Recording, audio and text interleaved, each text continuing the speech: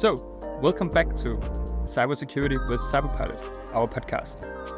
Today, for the third time in a row, I have Sarah with us because we are going to talk about some of the same stuff. So, welcome back, Sarah. Thanks. Yes.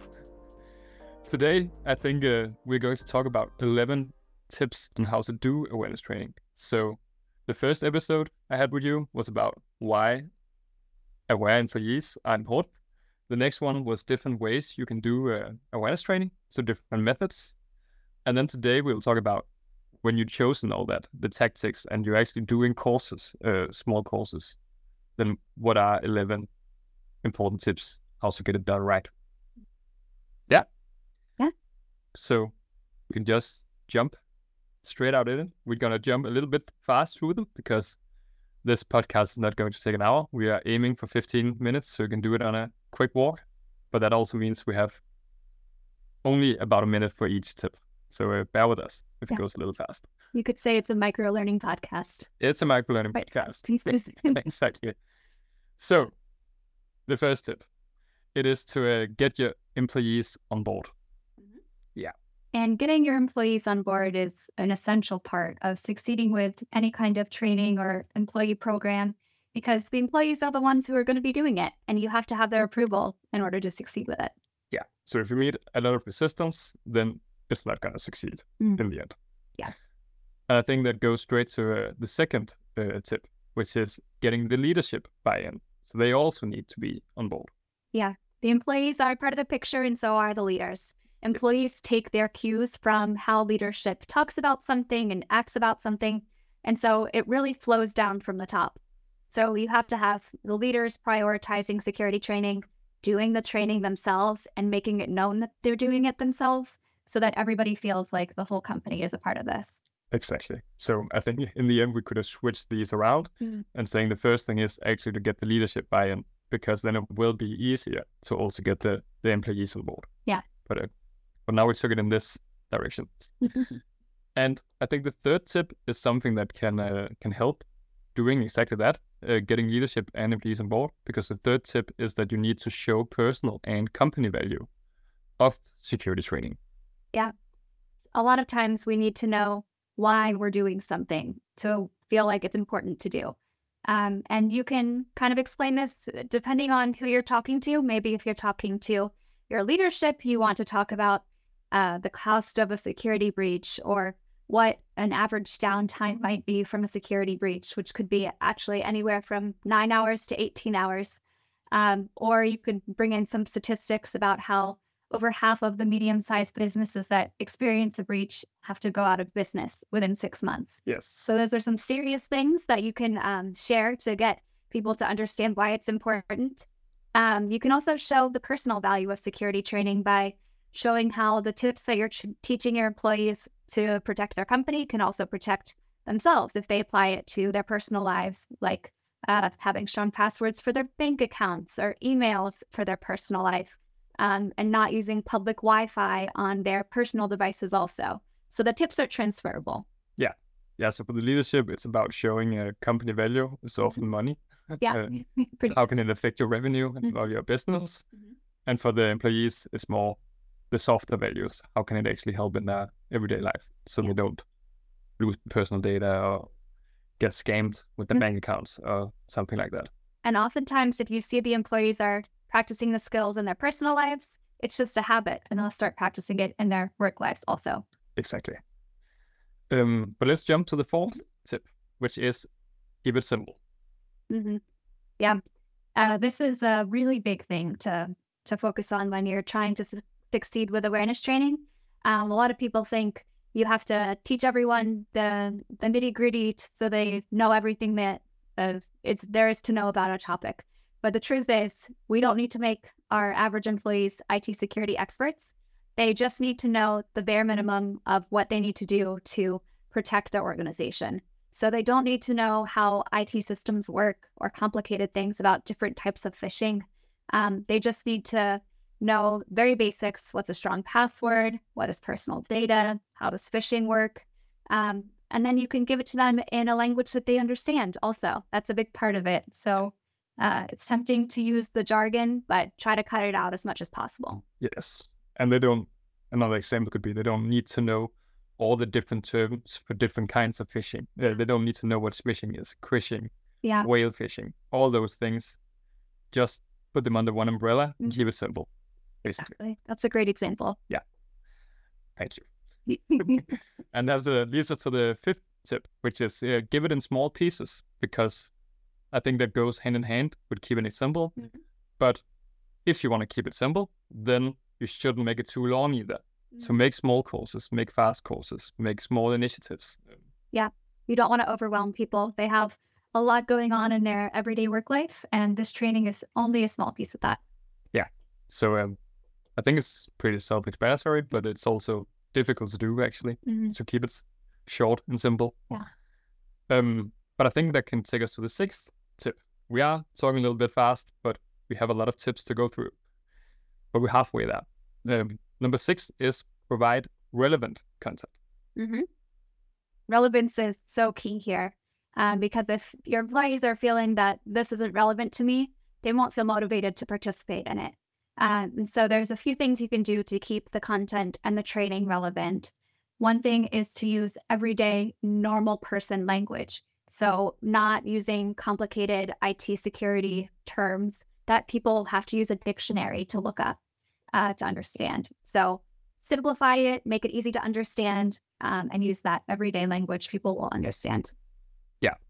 And I think it also, one thing is that it should be topics and everyday language and topics that they know, but it's also using examples that is relevant for them, because some consequences of a ransomware attack might be a real consequence for a company or for the head of IT, but it might not be relevant for the one who sees the course. So make the example something where the reader or the colleague or the employee understands that example. Is their computer getting locked? It's not necessarily the servers getting locked, even though that might be a bad example because that might need to be something that you also say. But I think you get the point that you don't have to tell them that a backdoor gets installed. Yeah. They don't need to know that. They just need to know what happens to them and the company. Yeah, exactly. Tip number 7 is make it interactive. This one's also pretty self-explanatory, and I know we've talked about it on previous episodes of the podcast, but basically the point here is to make it as engaging as you can. A lot of us can become pretty bored by just reading something, especially if it's long. So try to make it interactive and interesting for the end user, so you can add a little juice here and there. Some ways to do that are adding a quiz or asking some questions throughout the training that you're doing to kind of jolt their attention back to what is at stake here. Yes, and it doesn't have to be big, I think. It's just small quiz, as you mentioned, can be enough just to make them stop up and actually think a little bit, because that also makes it easier to remember in the end. Yeah. Number 8 is convenience is key. Yeah.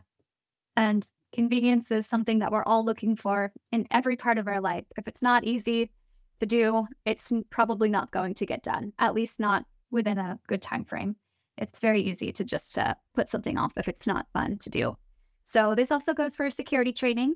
And to make training convenient for your colleagues, what you can do is provide the training in a timeline that works well for them. So you can send it out and say, maybe complete it within a week or something like that, so that there's no pressure to do it immediately. Because if they feel like they're failing immediately, you're not going to win them back. So give them the chance to succeed with it being convenient. Also, if you're doing e-learning, that makes it very, very convenient because people can take the training when it suits them instead of just at one time of the day. And then making it easy to find additional information if they need some help. Yeah. So it's like everything else in life. You want to do it when you want to do it. So don't force it down on them. And I think it also, again, these tips goes hand in hand. So that's also doing it in small pieces also makes it more convenience. Keeping it simple also makes it more convenience. So it's all the same goal here. It is to make it as simple as possible and do it so it fits your employee's calendar and not your calendar. Yeah. Yeah. Number 9, use varied learning methods. Yeah, we've talked about this also. This is basically saying we need to spice up the learning to make it interesting and engaging for employees. And some ways you can do this are if you're using e-learning, you can also add in some in-person conversations, some visual reminders if you want to put posters on the walls or have some landing screens that talk about security. You can do phishing simulations to show people what an actual phishing email looks like in their inbox. Whatever it is, just try to switch up the types of learning you're doing so that you're not getting too bored and too comfortable in one kind. Because the boring is the killer, Yeah. I guess. Mm-hmm. So do different things. See what happens. Yeah. Spice it up. Spice it up. Number 10, continuously learning wins. Mm-hmm. Yeah. And this is our favorite metaphor is treating security training like going to the gym. You have to do it continuously in order to see any kind of real gains and improvements. So you can't just take one security course and call it a day. You can't go to the gym once and be strong a year later. You just have to keep doing things over and over again over time. Yeah, exactly. So if you have a long course, split it up into 5 small courses and do it over 5 months instead. Yeah. Something like that. Spread it out because then both come smaller and you do it again and again. Mm-hmm. That's the whole point. And it'll win because people will actually learn and they'll do it. So it's a win-win. Yes. And that leads us to the last, but maybe also could be the most important tip of them all. And then that is to follow up on the training. Mm-hmm. Yeah, and when we're talking about following up on the training, there's kind of two sides to following up. Yeah. One is following up to make sure that people are doing the training. So if you're sending out courses, for example, you want to be able to check in and see, okay, has this person done their training? And support them if they need some help finding the time or accessing the training. So that's one kind of follow up, just to make sure the training is getting done. The other side of follow up is figuring out what works and what doesn't with your training. So after doing it for a few months, you'll start to see what's going well and what's not going well. And in order to succeed over time, you have to try to target those things that aren't going well and adjust. Yeah. And I think that's the whole key to awareness training, and maybe almost every project that you do is to always follow up and see what works and what doesn't. And of course, if your employees are not completing the courses, then that's definitely one thing that doesn't work. Then your next action is, how do I make them take the courses without forcing them? How, or maybe you should force them. That's totally up to you. But how can you do it in a way where they actually want to take them and motivate them to do it? Yeah. As the trainer yourself, you also have a lot of learning to do. So it's just important to remember that you are administering training, but you're also learning yourself how to best do the training. Yes. And it's all about creating that feedback loop, because it's not just plug it in and then you're done with training. It's something that you can always do new things and do other things. And not because it has to be a big project where you always feel the pressure of coming up with something new, brilliant thing, but it can be like just small adjustments that makes it all a little bit better. So it's not because you need to reinvent the wheel every single month, but it's really important that you actually learn if it works or not. And if it's working as it should, then of course you don't have to do anything. But if something is not working, then it's something to address. And I think that goes for almost every project that you're doing, that it's good to evaluate and somehow measure if it works. And you can do that with looking at completion data, or maybe just ask some employees what they think about the training. Yeah, feedback is so important here. The more you can talk to your employees and ask about their experience with the training, the more information you'll have to better improve what you're doing. Yeah, you're really reliant on the feedback you get, because if not, you are also kind of shooting in the dark. Yeah. Yeah. But that's the 11 tips. So we hope they help together with the different learning methods. And then you are ready to go and do some awareness training. See you.